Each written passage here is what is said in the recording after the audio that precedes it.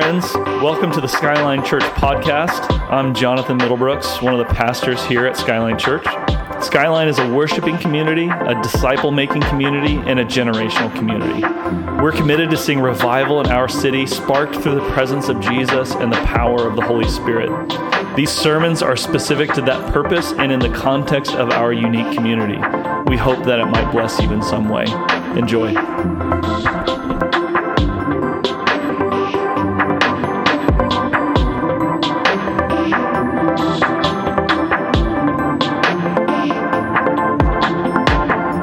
We're excited to move forward on our series. We're in a series called Encounters, which is just basically people who are beholding Jesus in the resurrection, who get to meet him after he comes out of the grave. And we kind of stumbled into this reality that Jesus is taking the disciples on this journey in this 40 days between his resurrection and the ascension, and he's taking them on a journey of their inner life, of their heart. He wants to deal with their heart before he sends them out into the world. And so we saw how he meets Mary in her grief. We saw last week how Jesus deals with the disappointment in the disciples on the road to Emmaus.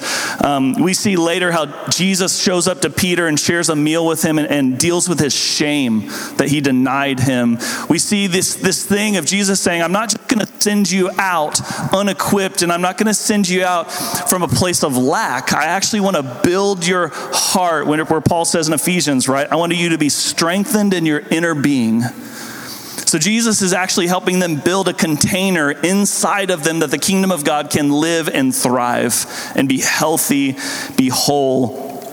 He doesn't just say, hey, I've saved you, I've given you the plan, now go do it, right? White knuckle it, grit it out, with all the mess. He's like, no, I want to deal with this stuff first. I love that Jesus' heart is for that. And this morning, we're actually going to talk about the story in Luke. Let me get my Bible open here. Luke 24, if you've got your Bible. Luke 24, verse 36. So we find Jesus, after he raised from the dead, he meets the disciples on the road. He's met with Mary. He's appeared. Now he appears to the disciples in Luke 24, 36. The story is also told in John 20. We'll hop a little bit to there as well. 36 says, while they were still talking about this, Jesus himself stood among them and said to them, peace be with you. John actually says the disciples were in a locked room because they were afraid of the Jews. They're like, oh no, something's happening. Let's get secure. Let's get safe. Let's get in a room where nobody can touch us. They're afraid. So Jesus shows up in the midst of their fear, right? He shows up for Mary in grief. He shows up for the disciples on the Emmaus Road in disappointment. He shows up for these people right here in the midst of fear and anxiety. And this might be the most appropriate sermon for the age that we live in. We live in an age of anxiety and fear. It is rampant epidemic. And Jesus actually has something for you today if you've struggled with this issue. He says, peace be with you. They were startled, and I love that his peace frightens them. That's kind of funny. I just noticed that. They were startled and frightened. They think they saw a ghost. Ghosts aren't peaceful. But he's not a ghost. He said to them, why are you troubled, and why do your doubts arise in your minds? Look at my hands and my feet. It is I myself. Touch me and see. A ghost does not have flesh and bones, as you see I have. When he had said this, he showed them his hands and feet. And while they did not believe, they still didn't believe yet because of joy and amazement. I love when Jesus shows up in his resurrected presence, it brings joy and amazement. He asked them, do you have anything to eat? They gave him a piece of broiled fish. He took it and ate it in their presence. He said to them, this is what I told you while I was with you. Everything must be fulfilled that is written about me in the law of Moses, the prophets, and the Psalms. Then he opened their minds so they could understand the scriptures. He told them, this is what is written. The Messiah will suffer and rise from the dead on the third day, and repentance for the forgiveness of sins will be preached in this name to all nations, beginning at Jerusalem. You are witnesses of these things. I'm going to send you what my Father has promised, the Holy Spirit. But stay in the city until you've been clothed with power from on high. John includes a moment where Jesus breathes on them and says, receive the Holy Spirit. It's almost like he's giving them in that moment a deposit on the deposit. He's like, here's just a little bit of a glimpse. I'm going to breathe my peace, my spirit over you, but soon the Spirit's going to fall on you and then live in you. And when this happens, it's going to change everything. You're going to go from fear to power. It's amazing. amazing thing. So what does this look like? So I'm just going to give you a few things on this text. And then rather than preach a sermon on these things, we've got 3 testimonies. I want you to hear from some people who have walked through this issue with Jesus and seen his power poured out in their life. So what does Jesus do? The first thing, he shows up in his actual presence, right? And then he speaks peace over their life. We have to catch this. The first thing he says to people who are living in fear and anxiety isn't, get it together, you should be better, you shouldn't be afraid. He says, no, peace. It's almost like he shows up in our lives when we're twirling around, we're spinning, and he's like, hey, relax. I've got this. Peace be with you. Then what does he do next? He sits, he stays. He actually sits down with them and shares a meal. Jesus isn't, he's not so urgent about his mission in the world that he's like, peace, now let's go. He's like, no, let's sit and have a meal. Like his patience gets demonstrated in this moment. He sits down, he's like, let's eat. Let me show you, I'm not a ghost, I'm a man, but I'm a different kind of man, obviously, because I show up behind locked doors. So this new body I have is different than the old one, and yet it's recognizable. He sits with them. His patience for us in our fear is more than you could fathom. You couldn't measure how patient Jesus is with our life and where we're at. He doesn't show up in disappointment. Now, he's going to deal with some stuff, but he doesn't show up saying, I'm so disappointed, can't you get it together? He just sits with them and eats. And then what does he do? He shows them in the scripture what's happening. It says he opens their minds. He gives them revelation about who he is and what's happening. And he starts connecting the dots so that they can be witnesses to the entire story from Genesis all the way to John when he writes his book of Revelation. He's like, I want to show you what the kingdom is like. I want you to, and it's interesting because literally they've lived with Jesus for 3 years and they didn't quite understand. And now he's like, okay, I'm going to take everything we did for the last 3 years and I'm going to make it all make sense. Right? And it's amazing that he does this with us. And then he does what I've got S's, 3 S's, so I'm just going to go full pastor mode. I had to go with another S. And so this doesn't really make sense, but it does. He literally, I wrote down, he spirits them, right? And John, he's like, receive. He just like breathes on them. He speaks and he gifts the Spirit to them in that moment. He gives them the first inkling of that future promise. He said, I've promised you the Holy Spirit. I need you to believe that he's coming. Right? So what do you need when you're living in fear and anxiety? You need hope. He's like, just wait. Everything's going to be okay. I'm coming in a different form even than I am now, and you will be glad when it happens. So this morning, as I was praying about this, I was just like, man, I feel like if this has been a struggle for you, you need more than a sermon. You actually need some concrete examples. And we prayed in the prayer room, and there's a statement in Revelation that they overcome in those days by the blood of the Lamb and the power of their testimony, the word of their testimony. There's something about testimony that I can tell you, you can do this, and you're like, yeah, but you're the pastor. But so I want you to hear from some people the real stories, like really incredible victory in this area, not without pain, not without struggle, but victory. Amen. Okay, so Ron is our first one. Give Ron a hand. There you go.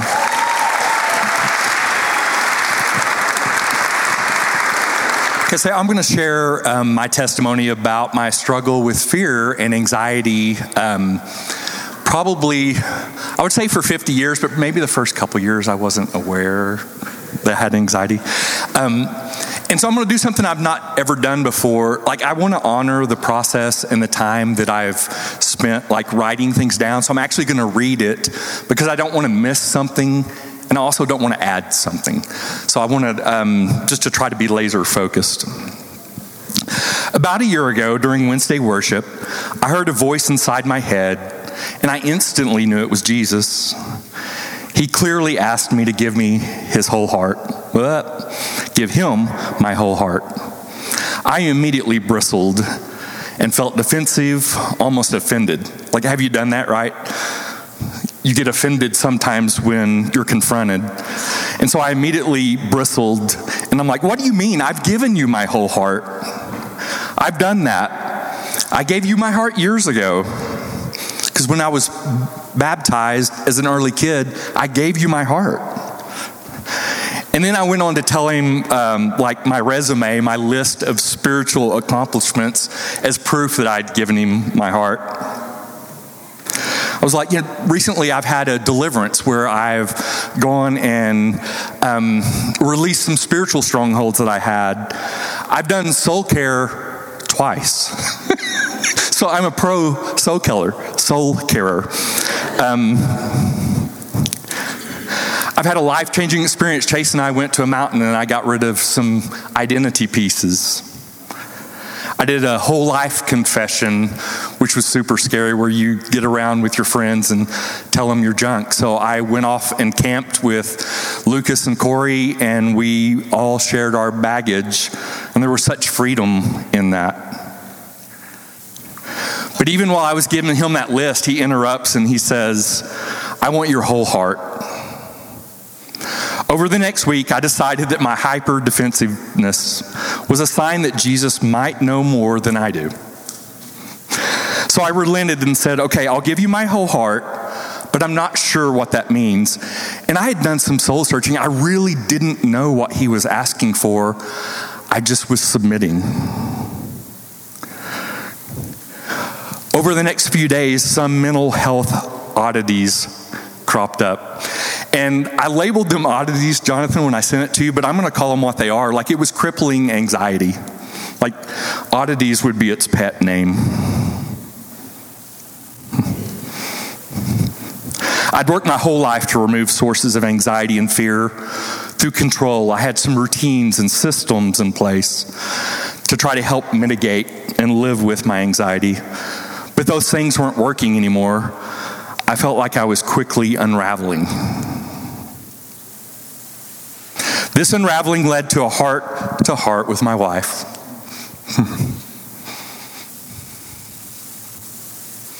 Which was really hard.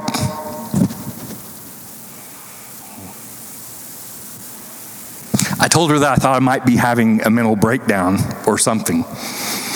I'd been afraid to tell her, like somehow by keeping it to myself, I was protecting her.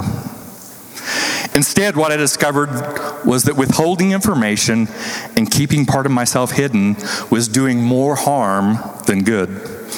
Turns out people don't like when their loved ones keep secrets. It's hurtful and not protective at all. Sue suggested that I see a psychiatrist to get some help. Wives are good at that, right?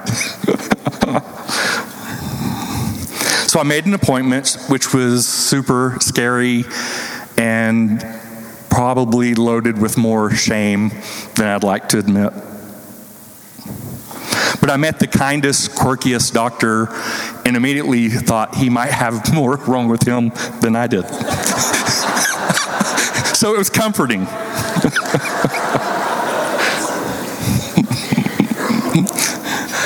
But as we were talking, I found out that the intrusive thoughts, the sayings that were saying things in my head were not normal.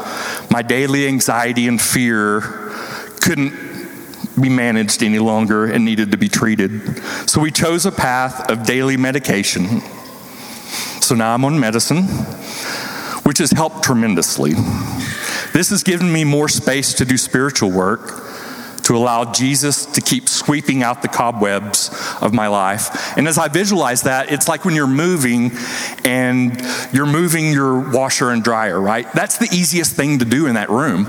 The big heavy piece that's obvious that it's there and needs to be removed. So I removed the washer and dryer with medication, giving me some space to breathe. But then there's the cobwebs and the dust, the critters and the cobwebs, right? And you have to use different tools for those things. And so Jesus and I began a journey.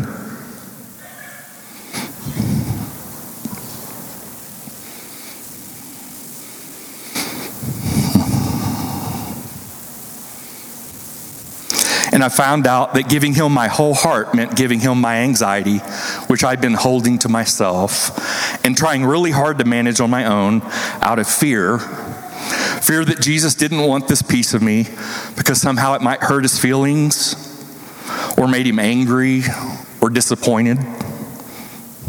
that I couldn't get it all together. But his invitation that night proved me wrong. He truly wants all of me, and when I give him my whole heart,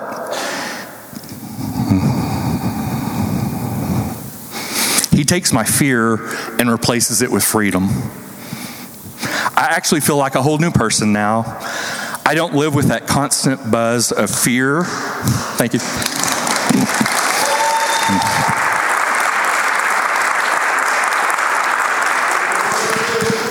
But I don't live with that constant buzz of fear in my body anymore. My mind has settled. I don't have a constant swirl of negative thought. And Jesus is the only one who could bring me to this place. He's the good shepherd, and I can trust him with my whole heart. I found that requesting my heart was an act of his kindness to me, to bring things to the light, just because he loves me.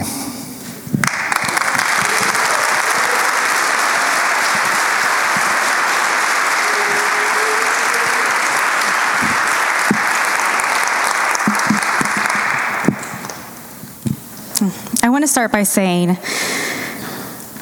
fear is not shameful. It is merely a set of alarm bells given by God, alerting that something either inside of us or surrounding us does not align with the kingdom of heaven. We are all born wanting Eden. We desire a perfect, stress-free, peaceful, purpose-filled life, and anything less than Eden can create a wound or a lie to fester. Anxiety is something I've struggled with my entire life. On my worst days, it was a beast I couldn't conquer, and on the best, a gnat that buzzed in my ear. And I cope with it, probably like all of you, the best I knew how. I went. Is it good? Okay. I ignored it. I begged and pleaded for God to take it away. And I memorized scripture. However, verses about fear felt heavy and not like a blessing. And I kept thinking, if only I had enough faith, I could conquer this. About 5 years ago, it all came to a peak. I know there's a lot of babies in here, so. I had a newborn that I couldn't enjoy. A new house I was scared to lose. And my mind was swirling with intrusive thoughts, none of which were true. I felt like I was a prisoner in my own mind. Everything was gray and bleak. One night, while I was nursing my newborn, fear became the loudest voice in the room. It had taken over. I could no longer combat it with prayer or scripture, and I could only think of one way out. I just felt so deeply if I could be anywhere else besides with myself. And only one way I could make that happen. The thought of what that might be terrified me, and so I prayed one simple little prayer, and sometimes that's all it takes. It's God, help. I laid my baby down and fell asleep. Soon after, I opened up to my family and friends, and they were so faithful to carry me through. One friend vowed to call me every day until I got help. And I was annoyed, and she kept her promise. But by the third phone call, I didn't answer her call, but I called my doctor immediately. Up to this point, my mind was so consumed with fear that I stopped enjoying the blessings in front of me. It altered my reality. I have always thought of the verse, cast your cares on Jesus, as if fear was this big boulder I was supposed to pick up, use all of my strength, and throw it as hard and as fast towards Jesus. And while that might work for some, it didn't work for me. At that time, the Jesus I believed in liked to play dodgeball. So I'd walk over, pick it back up, and live another fearful day. I was exhausted. See, there was a lie embedded so deep down inside of me. I knew God loved me, but I didn't think he liked me. I knew in theory that God was good, but I had no idea that he was gentle and kind. I knew he forgave me, but I always thought he did it with an exasperated sigh of please, for the love, stop sinning. And in my heart, he was angry and unpredictable and fickle, and I was unworthy, faithless, and anxious. Those words identified me. Nothing changed until I stopped using all of my energy to cope with anxiety, and I started addressing why is it here in the first place. Through Sozo and other inner healing ministries, I asked God himself, why is this fear here? What lie do I believe about myself or about you? What unhealed wound is causing me to be triggered so often? And who do I need to forgive? I discovered fear was not a monster raging inside of me. No, it was a little girl who was scared to death. And she never dealt with the wounds of her past. The Holy Spirit led me to reject lies of religion and self-dependency and unworthiness and allow Jesus to speak the truth. I forgave those who hurt me and allowed God to provide the ointment for the wounds. And I learned that casting my fears upon Jesus has very little to do with my ability to throw and more to do with his ability to catch and to care. And I started believing that this little girl who was trembling with fear and felt so unworthy and so unseen did not deserve to be thrown. No, she deserved to be picked up and carried to the only one who knows how to mend brokenness. And the more I've practiced this, the more capacity I've gained. Now, because the gospel turns everything upside down, when fear rises inside of me, which it does, hope rises even higher. And I've stopped rebuking fear because that never worked in the first place. But instead, I see it as an invitation of the Father to draw me nearer to him, to be my firm foundation, and to intimately know him and be known by him. So my prayer for everyone here is first find a friend who will call you, even if you don't want them to. But second, stop rebuking and stop hiding from your fear. Stop denying it. Because it's time to face it for what it really is. It's only a simple alarm telling you to come back. Come back to me. Fear does not need to be comforted, but maybe your past self does. And there is only one God who can truly provide the comfort that you need.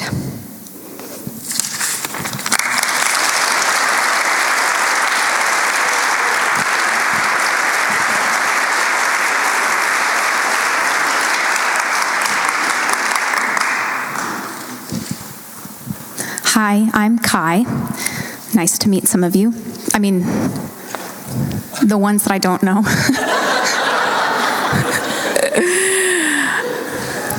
Okay, I wrote this probably 12 times, which I think shows that I am an anxious person. And then I considered on Thursday, I was telling my sweet husband, who's so patient, that I shouldn't do this at all. I just need to tell Jonathan and Sue, count me out.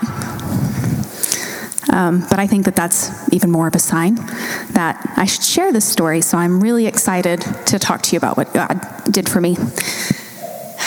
And I'm going to read straight off this and probably won't look up once. So just bear with me.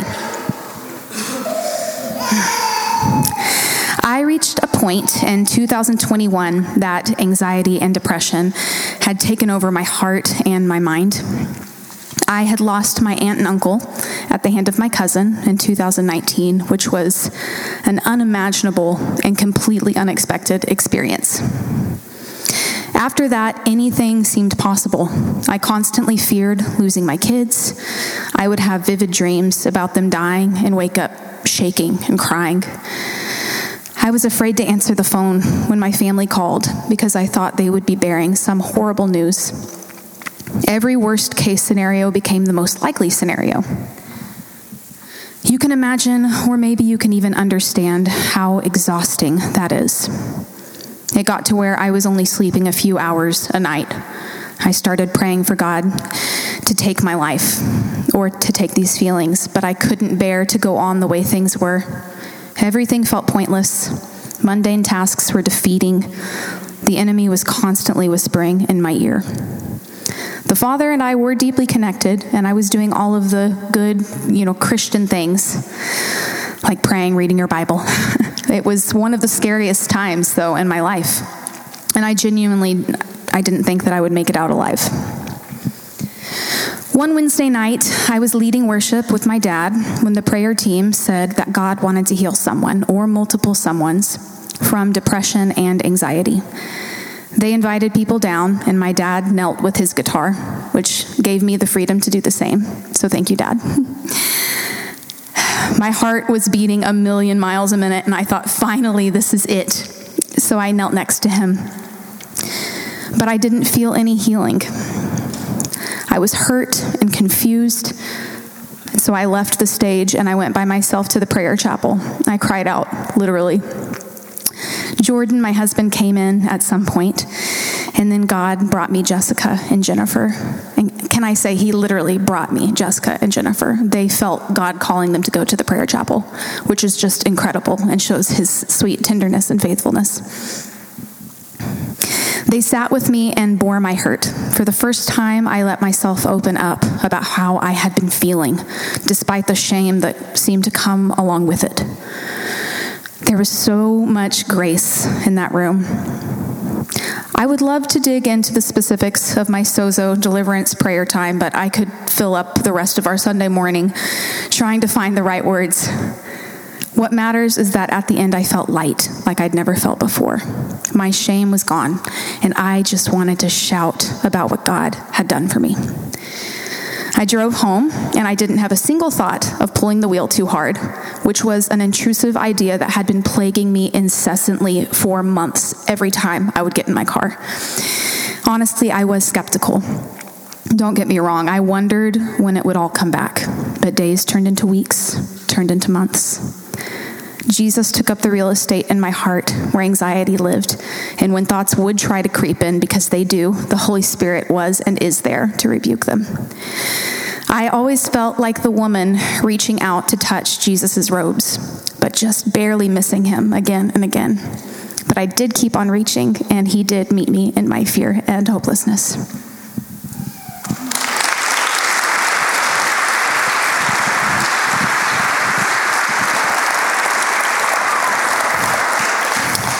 Wow.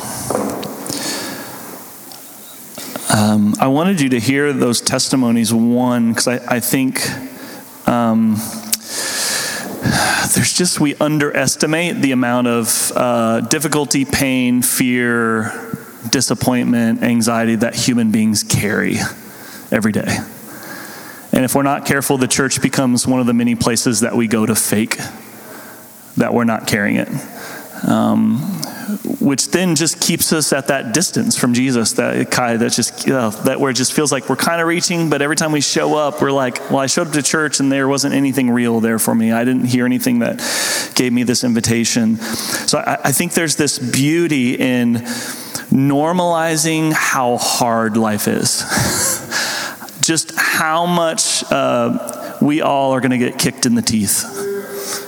By pain, by loss, by addiction, by abuse, by suffering, by grief, by all this stuff. It's just, if you're alive, this is what life is, and it's because we live in a broken world.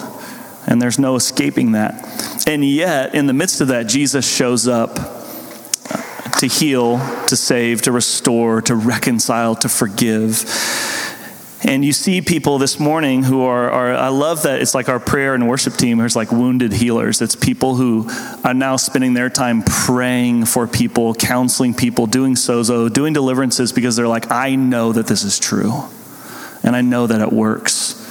And yeah, it's not a lever that you pull, you show up, okay, pull this lever and you get this, but there is a process by which you can come out of fear, anxiety, into hope. And Courtney mentioned this, but I think this is a key thing. One of the things I really wanted to communicate today is that Jesus didn't die on the cross so that you could cope with life.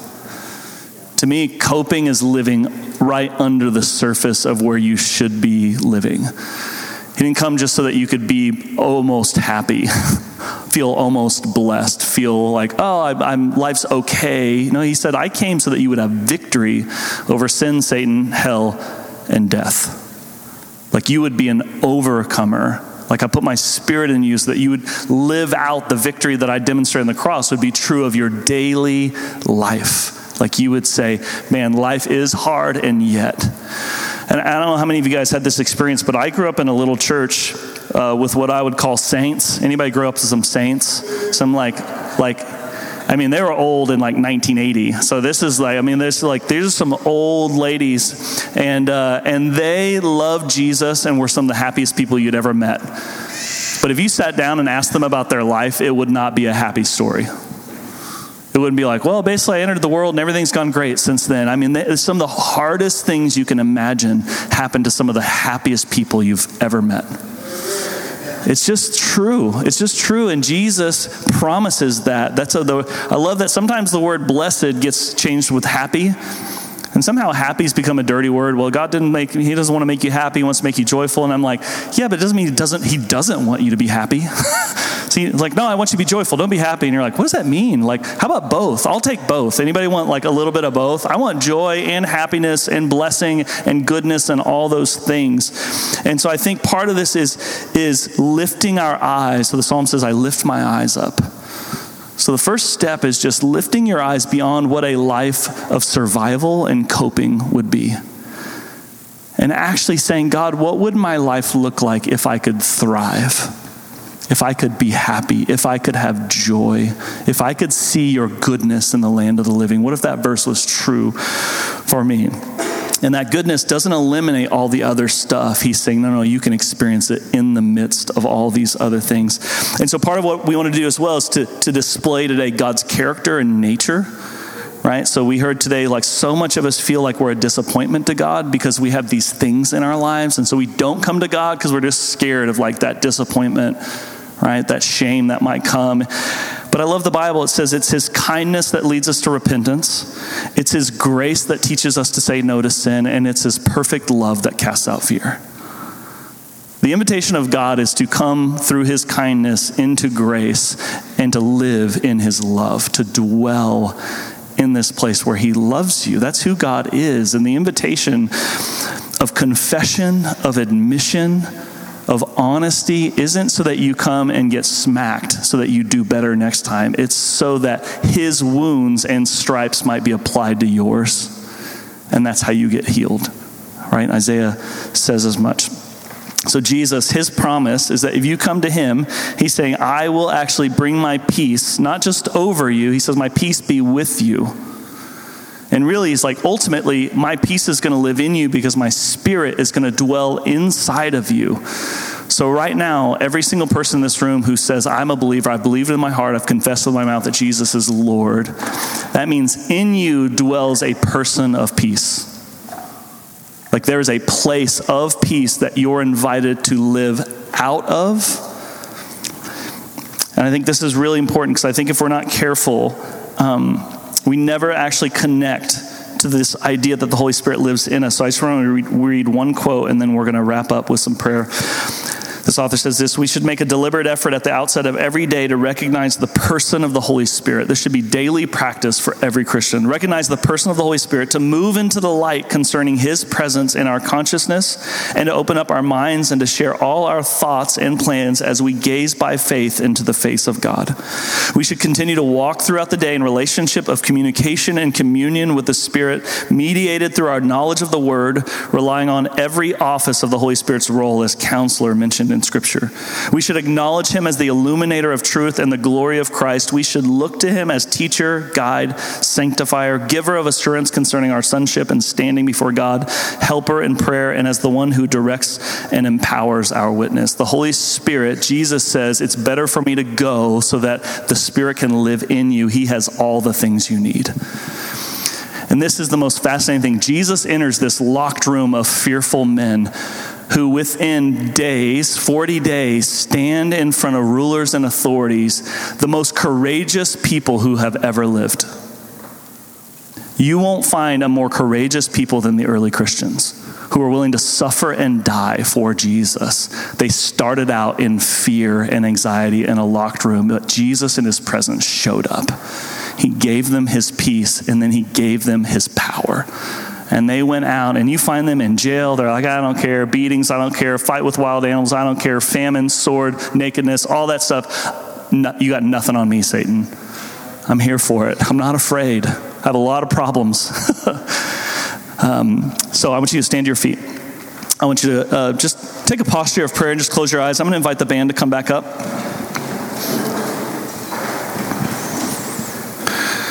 Just close your eyes for a moment and just relax for a second because we've got plenty of time. This is one of the shortest services in Skyline history. You're welcome. So we've got time to respond. That's why I don't want to move past this because there's a few things. One, you probably know you need some kind of response if your heart has been beating really fast or you've been like, I got to get out of this room. So I just want to create space as we worship for you to meet Jesus, for his presence. So the key to this story is his actual presence shows up in people's lives. So maybe just open your hands and can just close your eyes and I just want to pray over us. I just want to invite you to ask Jesus. Because and can I just say just before we kind of pray, there's a spectrum that even if you would not define yourself as an anxious, fearful person, you might have a place in your life that is operating out of fear. It could be in your marriage, it could be in your finances, it could be with your children, it could be in your friendships. Remember what we said last week, I think it was last week, or maybe I said this somewhere else. Any of your pain, right, that doesn't get transformed will get transmitted. And so that's the invitation is not just to cope, but to be transformed, to become a different person. As 2 Corinthians 5 says, if you are in Christ, you're a new creation. Not a little bit better than the old, not just an upgrade. I'm actually making something completely new inside of you. And the goal is that what's happening inside of you will slowly be the truth of the outside of you, your actual lived experience. But some of you may be like, I've struggled with this my whole life. I just want to say today's the day to take a stand on the truth. God loves me. He's here for me. His invitation for me is peace and life and joy. And so I'm going to invite our prayer team to come down. They'll fill kind of the sides. We're going to open the altars. If you need to pray, I just want you to know God can meet you here today. It might not all get fixed today, but you can start today. Today's a great day to start. So Jesus, we love you. Thank you that when we get locked inside of these rooms in fear, that there is no one who can keep you out. There's no place in our life that we can lock up that you cannot come in. And I thank you that you show up in our lives in these ways with your very presence, and you show up speaking peace over us. And that you have peace that surpasses all understanding. You possess that. It's who you are. Perfect peace dwells with you, Jesus. So today I pray for anyone in here who has been afraid or anxious. I pray today that you would show up and that you would bring your peace into their life. You want us to dwell in safety in you. So would you give us the shadow of your wings today, that we'd sing under the shadow of your wings. We would find a safe place to be aware of things going on in our life and be able to allow you to come in. So Holy Spirit, right now, I pray that you would burn in hearts. You would give a feeling that something is stirring. You're stirring for transformation in lives today. Because you never leave us how you find us. You always take us in kindness, grace, and love into new life. So come, Holy Spirit, right now. Yeah, come, Holy Spirit.